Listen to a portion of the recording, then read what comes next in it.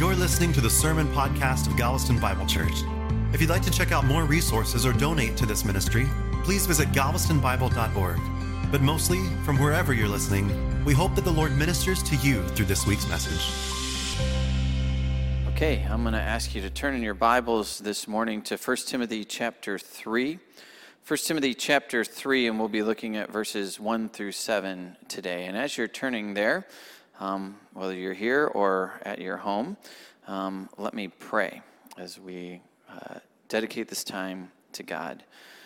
Father, we come into your presence, Lord, and Lord, I would imagine that most people are frustrated during these times as we're locked up, Lord, and I just pray, God, that you would bring relief to us. I pray that in the meantime that we would trust in you. We're thankful for technology that we can meet, even if it is via video at this time. And I pray that we would be encouraged by your word as we listen to it. And I pray that we would not just merely listen to it, but that we would also put it into practice, that we would be asking, what is it that God is asking me to do? So we just commit this time to you, and we pray this in the name of Jesus. Amen. What we've been talking about as we've been looking through the book of 1 Timothy is how one is to conduct themselves in the church of God. For the past several weeks, what we've done is we've talked about the roles, the specific roles that God has given, established in creation and in his church. We spent 3 weeks talking about the role that women have in the church. And even though we spent 3 weeks, I wasn't able to say everything that I wanted to.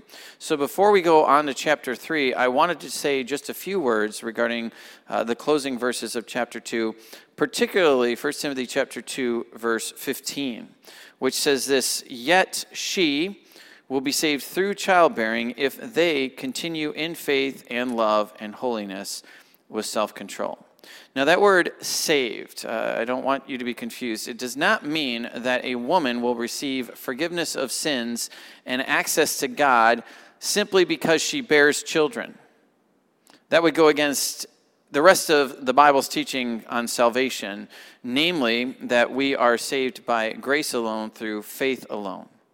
I believe that what Paul is saying here is that the woman's deception is what plunged us into the mess that we are in. And now women have the unique ability to pull us out of the mess that we're in. How in the world do they do that? Well, I think there's two main reasons. The first is by raising up godly children. There is no question that a woman has a greater influence on the children in the household than the husband does. Traditionally, what men would do is that they would go out into the fields and labor there all day, or they would go out into the factories and be gone all day. And traditionally, the women would be at home with the children, instructing them, teaching them, having them help around the home. And because of the woman's demeanor and because of her availability, she would exert a greater influence on the children. This is why I've talked with several women over the years, and there's this devastating effect that happens particularly with male children as they start to get older and start to gravitate more towards the father. And there's almost like a dagger in the heart of a woman as she's thinking, all this foundational work, all this time and love that I've poured into him, and now he wants to be with his father more than he wants to be with me. It has to be a painful experience, but she has exerted that influence on him. She's spent so much time with him, and woman has that unique responsibility, that unique ability that God has given her. Another thing is I was talking to someone in the church this past week, and they brought up a very good point. And they said this: when a young man is looking for a wife, in addition to other questions, one of the questions that he should be asking of himself regarding this woman is, would I trust this woman with my children? Would I trust this woman to raise up my kids? And I thought that was a very, very good question. A woman has been given a beautiful and wonderful responsibility, a responsibility by God that should be celebrated. A second way that I believe that women will be saved or preserved through the bearing of children is historically speaking, through Eve, would eventually come a woman by the name of Mary. And Mary would bring into the world through birth Jesus, the Savior of the world. And I don't know if you've ever thought about this, but do you realize that without Mary, a woman, there would be no Jesus? Okay, now, of course, the second person of the Trinity has always existed. His existence is not contingent upon a mere human being. But to be deemed truly human, Jesus had to be born through a human being. He had to be born through a woman. And so a woman gave birth to the Messiah who would take away the sins of the world. And everyone alive in this church, in this city, in this world is alive because they were born through a woman. And without women, none of us would be here. So that's all that I want to say about women today. They have a very special and unique role in society and in the church. This moves us into 1 Timothy chapter 3 and the role of a man, or specifically the role of male leaders in the church, known as overseers or pastors or elders. Now, some of you, if you've looked over this passage and you've read it and you see it's the qualifications for an elder, you may be thinking, you know what, I don't need to listen to these next couple of sermons because they don't apply to me, right? They don't apply to me either because I am a woman and I will never be able to be an elder in the church, or because I'm a man and I have no desire to ever be an elder in the church. But let me give you at least two reasons, why I believe that this passage is important for everyone to listen to and to take heed. The first reason is that I believe that it is the responsibility of every local congregation to choose its own leaders. That is your responsibility. When we put forth a man for the office of elder, you, as the congregation, have the weighty responsibility of either electing or not electing him. Well, how do you know who should be chosen and who should be rejected? Well, it's easy. You measure them up against these qualifications that we find in 1 Timothy chapter 3, verses 1 through 7.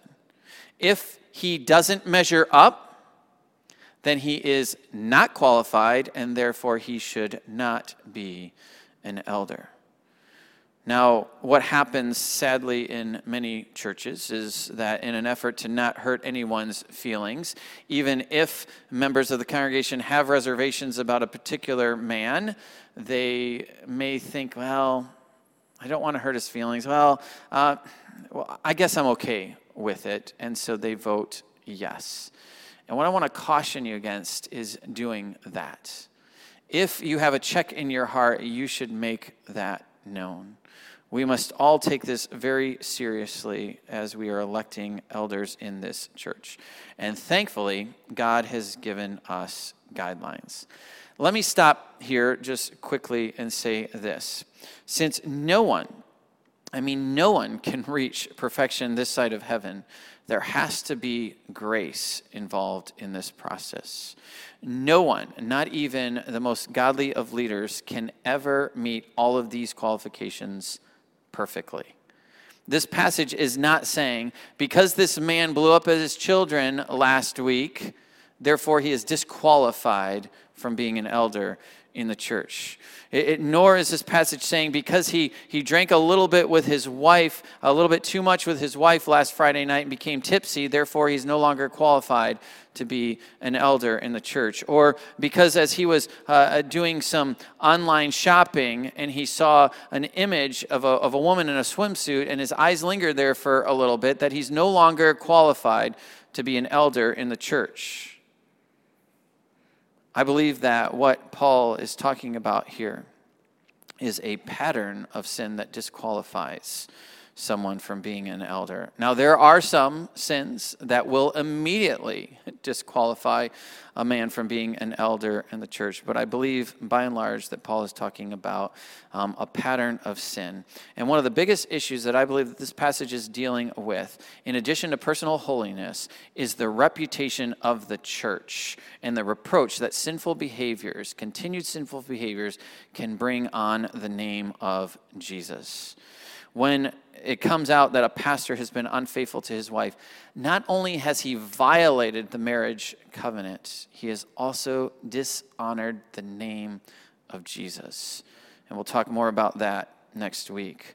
And so one reason that everyone should listen to these sermons is because you get to choose your leaders. And then once elected, you have the responsibility to hold those leaders accountable. Yes, you must be submissive to them. Yes, according to the writer of Hebrews, you must obey them. But you also have the ability and the responsibility to call out sin in their lives. And we'll see this when we get to 1 Timothy chapter 5 in a few weeks, how exactly that is done. A second reason that I believe that everyone should listen to this these sermons, is because these qualifications that are listed here apply to everyone in some way or another. What I mean by that is that there is no way in the world that God is saying an elder must be above reproach, but everyone else can live any way that they want. It doesn't matter at all. There's no way that God is saying an elder must be sexually faithful to his wife, but the rest of the guys in the church, it doesn't matter what you do. You don't have to meet this qualification.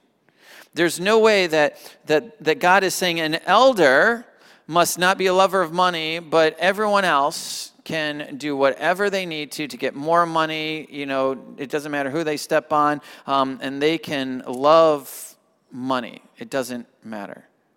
Even the qualifications of teaching applies to everyone to a certain degree. Not everyone has been given the role of a preacher or a teacher in the Church of God, so they cannot do that formal teaching, but everyone should be able to teach. There's a time when you're going to have to teach someone. Your neighbor is asking you a question about the truths of the gospel, and you're going to have to teach them. Your children, you're going to have to teach them at some point. And even the qualification for managing one's own households, right?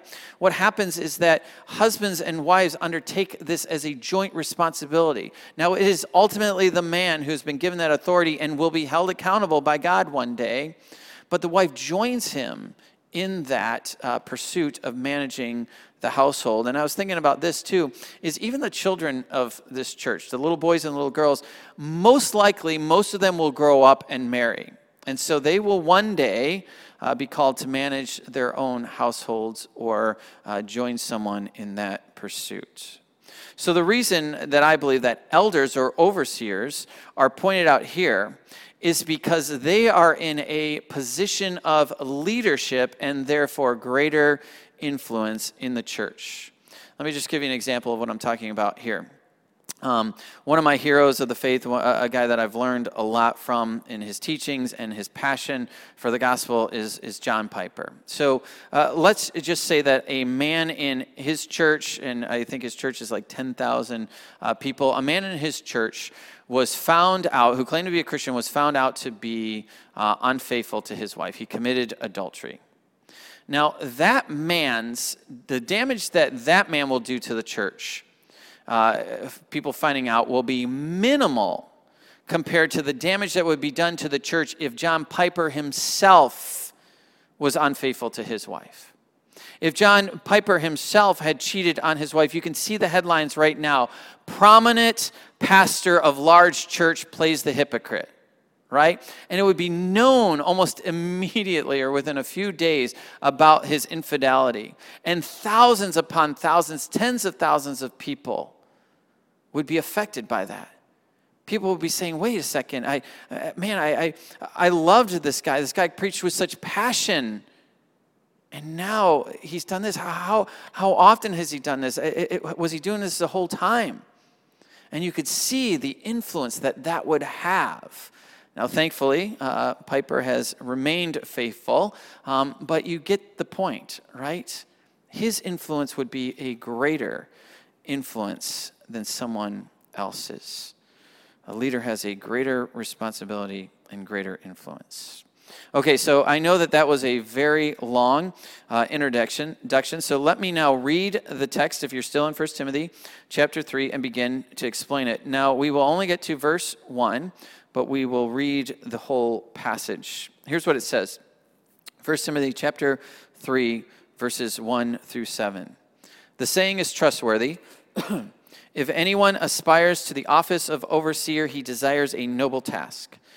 Therefore, an overseer must be above reproach, the husband of one wife, sober-minded, self-controlled, respectable, hospitable, able to teach, not a drunkard, not violent but gentle, not quarrelsome, not a lover of money. He must manage his own household well, with all dignity, keeping his children submissive. For if someone does not know how to manage his own household, how will he care for the church, for God's church? He must not be a recent convert, or he may become puffed up with conceit and fall into the condemnation of the devil.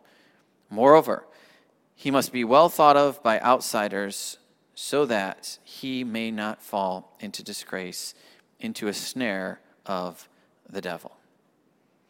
All I have to say to this is, wow, wow, wow.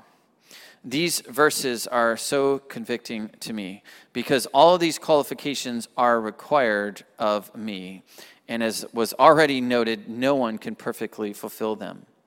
The 17th century Puritan Cotton Mathers said this, quote, "The office of the Christian ministry, rightly understood, is the most honorable and important that any man in the whole world can ever sustain. And it will be one of the wonders and employments of eternity to consider the reasons why the wisdom and goodness of God assigned this office to imperfect and guilty man." When any pastor or elder reads these qualifications or teaches them, there should be a great degree of humility and trembling on his part. And there should also be a great deal of grace and discernment on the part of the congregation. There should be trembling on the part of the elder, lest he be disqualified at some point. There should be discernment on the part of the congregation to know what exactly disqualifies and what does not disqualify. Just because a man commits a sin doesn't mean he's automatically disqualified from the office. All leaders in Jesus' church will sin. Therefore, the congregation should respond with grace where appropriate, and all elders must take heed lest they fall. The biggest issue with these qualifications seems to be personal holiness that directly affects the reputation of the church. While this is quite a list, we're not going to get into it today. We're only going to focus in, as I said before, on verse 1 and see the desire for this office and the great responsibility that accompanies this office. Paul begins in verse 1 by prefacing his upcoming statements with the phrase, "This is a trustworthy statement." This saying is trustworthy. What this means is that this statement is a basic truth of great importance and familiarity among believers. It is a trustworthy statement, an obvious or self-evident truth that doesn't need to be proved. It would have been common knowledge for the people of that day. Think about this. By the time that Paul writes this letter, the church had been going strong for about 30 years. Thousands upon thousands of people had come to know Christ. There was a church after church planted in the various cities, and in those churches, leaders, elders were being appointed. And we know that the standards were high for elder because the standards for even appointing deacons in the inception of the church early in Acts chapter 6 were high. We would expect nothing less for the establishment of elders in the church. So a couple decades later, as Paul is reminding Timothy of the standards for leaders in the church, he is basically saying, this is self-evident. I don't need to go into this. This should be just common knowledge. So what is self-evident, according to Paul? Well, two things: that anyone who desires or aspires to this office of an overseer desires a noble task, and that there are character requirements for anyone who would want to hold this office. And these are self-evident facts. To aspire means to reach after something. It means to long after something, to desire it, to try to gain it. If a person desires this office, what Paul is saying is that this is a good desire. Now, that needs to be qualified as well, right? If their desire is for power or prestige or money or something like that, then that is not a good desire. But he's saying if someone's desire is to hold this office because they want to have an influence in the world, they want to teach the word of God, they want to shepherd people, then that is a good desire for this. And I want to say this quickly too. Even though Paul says anyone, which is a general term which could include men or women, it is evident from the passage that he is excluding women. He is only including men in these qualifications. We see this in the following list of qualifications where it says an overseer must then be the husband of one wife. And it also says he must manage his own household well. We talked about in previous sermons about the household codes, that the husband was the one who was in charge of the home, the wife, the children, and if there were any servants in the home as well. And we know, in addition to that, he says that the elder, that the overseer must be able to teach. And we saw that this would exclude women based on what we learned in 1 Timothy chapter 2, verse 12. They were not permitted to teach or exercise authority in the church. So we see that the appointment of a man to this office of overseer begins with a desire for it. But desire alone does not qualify one for this office. His character and his competence is what qualify him. And we'll get into those next week. But we see the seriousness of this office even in verse 1. And it's seen particularly in the title of overseer and in the phrase, a noble task. Now, just as a quick note, for those who may be confused, there are several interchangeable titles for overseer. Paul here uses the term overseer in our passage, but we in this church usually use the term elder, as Paul does in other passages, or pastor, which has the implication of a shepherd-sheep relationship, which Paul brings out in Acts chapter 20, as he's talking to the elders of the church in Ephesus. The word overseer used here means to look after or to visit. To look after or to visit. In this context, an overseer of the church looks over the people of the church. He visits the people of the church in an effort to discern where they are spiritually. He is observing their behavior. He is listening to their conversations. He's looking at their demeanor. And he's making assessments on their spiritual condition.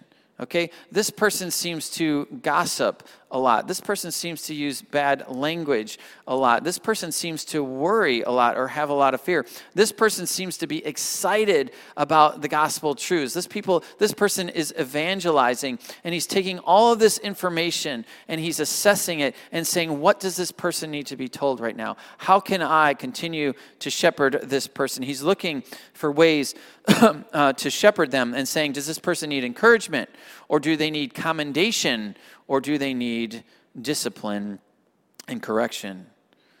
As a member of this church, Your spiritual well-being is our business. It's as simple as that. Okay? You're not an island to yourself. You cannot hide. Your personal spiritual well-being is the elders' business. When we see the fruit of the Spirit being produced in your life, we rejoice and we want to encourage the production of more fruit in your life. But when we see the deeds of the flesh coming out, we must admonish, we must discipline, and we must correct for the glory of God, for your own spiritual good, and for the good of this church. We have been given that oversight. Think about it in terms of like a plant manager. A plant manager will walk into the warehouse or wherever it may be, and he is observing the various employees at the various stations. And he might go to one and say, "Wow, you are doing a fantastic job. Keep it up." But he may also go to another and correct either minor or major errors that they're making. Now, he's not doing this to be a jerk or to micromanage. He's doing it because he's doing it for the good of the company, right? Because if I allow you to continue in these errors, it is going to cost the company. It's going to cost us in production. It's going to cost us in money. It's going to cost us in reputation as well. And so he has to correct them. That is what his responsibility is. And so the elders of a church have been given the oversight of that church by God himself and will be held accountable. We see this in Hebrews chapter 13, verses 7 and 17. Paul says this, "Remember your leaders, those who spoke to you the word of God. Consider the outcome of their way of life and imitate their faith." And then listen to what he says in verse 17. "Obey your leaders and submit to them, for they are keeping watch over your souls as those who will have to give an account. Let them do this with joy and not with groaning, for that would be of no advantage to you." So here's what I want to say regarding that. If we are sticklers about what is taught in this church, if we're sticklers about what worship looks like in this church, if we're sticklers when it comes to sin in your life and how you treat your spouse, how you're raising your children, how you treat your neighbors, or how you're conducting business at your various places of employment, if we're sticklers, it is because God will one day hold us accountable. Okay? God will one day say something like this: "You saw her wandering away. You saw her being led into sexual sin. Why in the world did you not run after her and warn her? Why didn't you do that?" And God will not accept answers like this: "Well, I didn't think it was my place, and I really didn't want to make her feel uncomfortable, as if I was getting into her business." If you were to ever say that, God would say this: "But it was your place." And to make someone feel uncomfortable in the effort to save their soul is not only allowable, but is required of you. It is a huge responsibility that elders or overseers or pastors have been given by God, which leads us to the one who fills this office. The one who is appointed to this office undertakes a noble task. The phrase noble task comes from two Greek words, kalos, which means constitutionally good, and ergon, which means to work or to labor. That word ergon is where we get our English word ergonomics from, which is work. And the implication is that this office of elder is constant, hard, laborious work. That's what the implication is. And although an elder needs to guard his time with his family, although an elder needs to make sure that he is taking time for his soul to rest, to make sure that he is getting a Sabbath, he is literally on call 24 hours a day, 7 days a week. There are times when he will have to discern whether his services can wait till the next morning or even later. But there are also times when he must jump into action immediately. Remember, an elder or an overseer is also termed a pastor, which is a shepherd. And you think about a shepherd's relationship to the sheep. A shepherd does not take a break from the sheep. A shepherd does not see a wolf approaching, look at his watch and say, "Oop, it's past 5 o'clock. I'm off the clock now. It will have to wait till morning." If he does that, the consequences will be devastating. No, he jumps into action. In 1 Thessalonians chapter 5, verses 12 and 13, Paul urges the people of God with these words. He says this, "Respect those who labor among you and are over you in the Lord and admonish you, and to esteem them very highly in love because of their work." In this passage, what we have is we have that last word, work, is the same word that is used in 1 Timothy chapter 3, but we also have the word labor in verse 12. And the word labor means to be worn out. It means to weary oneself with toil to the point of exhaustion. That's what it's talking about. They're leaders. The leaders are to work and to have the mentality. This is the mentality that they're to have, is that this is hard work. It's continuous work. It's laborious work, and I should be working to the point of exhaustion. Well, what are elders or overseers or pastors to labor at? Well, according to 1 Timothy chapter 5, verse 17, they are to labor at ruling and preaching. According to James 5:14, they are to labor at prayer for the sick. According to 1 Peter 5:1 through 2, they are to care for the church and set an example for others to follow. They're to be diligent in doing that. In Acts chapter 15, we see that they are to set policy in the church. And 1 Timothy 4:14 says that they have the responsibility of ordaining and appointing other leaders that will join them and one day follow them.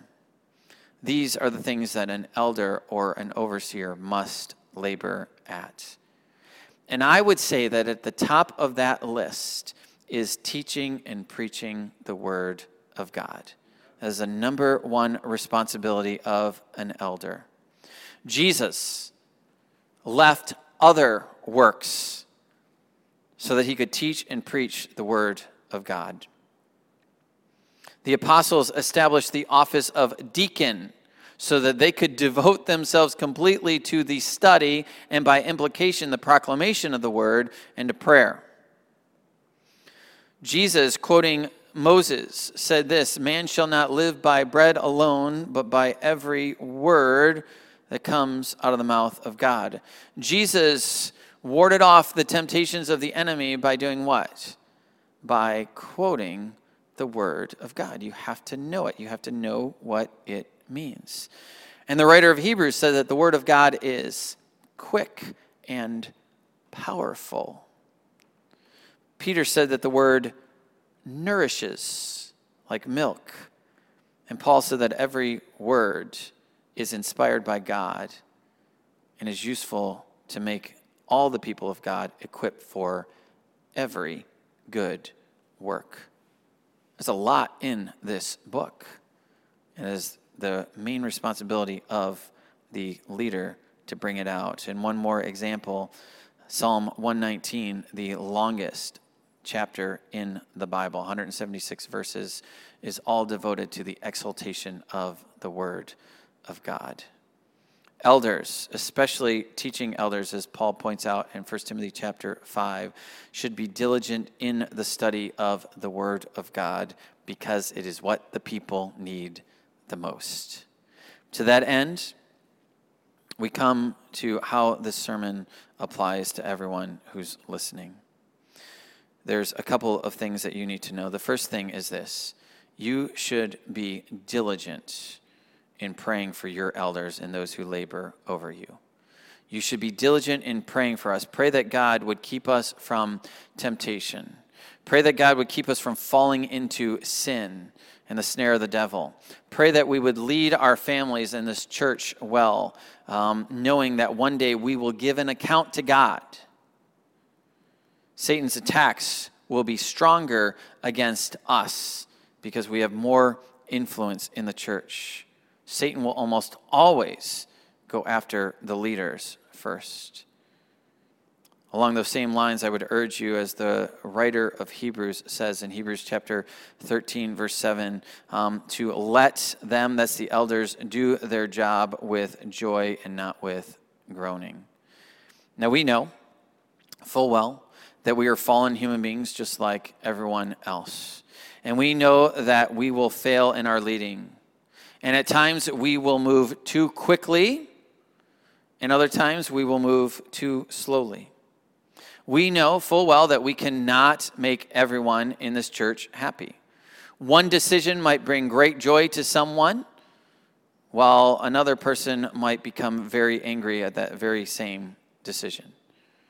I can assure you that our desire is to glorify God in all that we do, but we know that we will not always get it right. And so we are urging you to pray for us.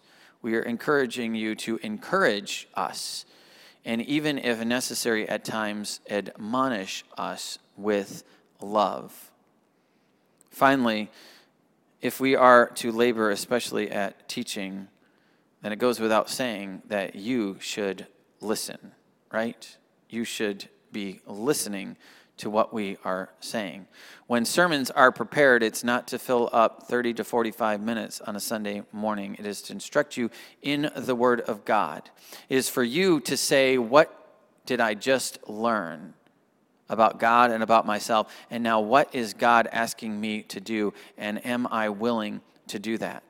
Please do not, as James says, do not be a hearer of the word and not a doer of the word. Well, I am going to end there, and what we'll do next week is that we will pick up the qualifications in verses 2 through 7. In the meantime, may God protect his church in Galveston, and may we as leaders lead well, and may everyone live for the glory of God and for the good of this city. Let's pray. Father, we thank you for your word. Lord, help me and Tim to tremble at these qualifications, to take them seriously. Protect us from the evil one. I pray that the congregation would lift us up daily in prayer. Lord, I pray that we would not stumble. If we do stumble, Lord, I pray that we would confess that and turn away from it immediately. We pray that we would never bring reproach on the name of Jesus, whether we're inside these walls or outside of these walls, Lord. Pray that we would conduct ourselves with integrity when the lights are on and when the lights are out. Lord, I just pray, God, that you would guide us. And I pray, God, that your church, particularly Galveston Bible Church, would flourish in this city as we live for your glory and the good of these people. And we pray this in the name of Jesus. Amen.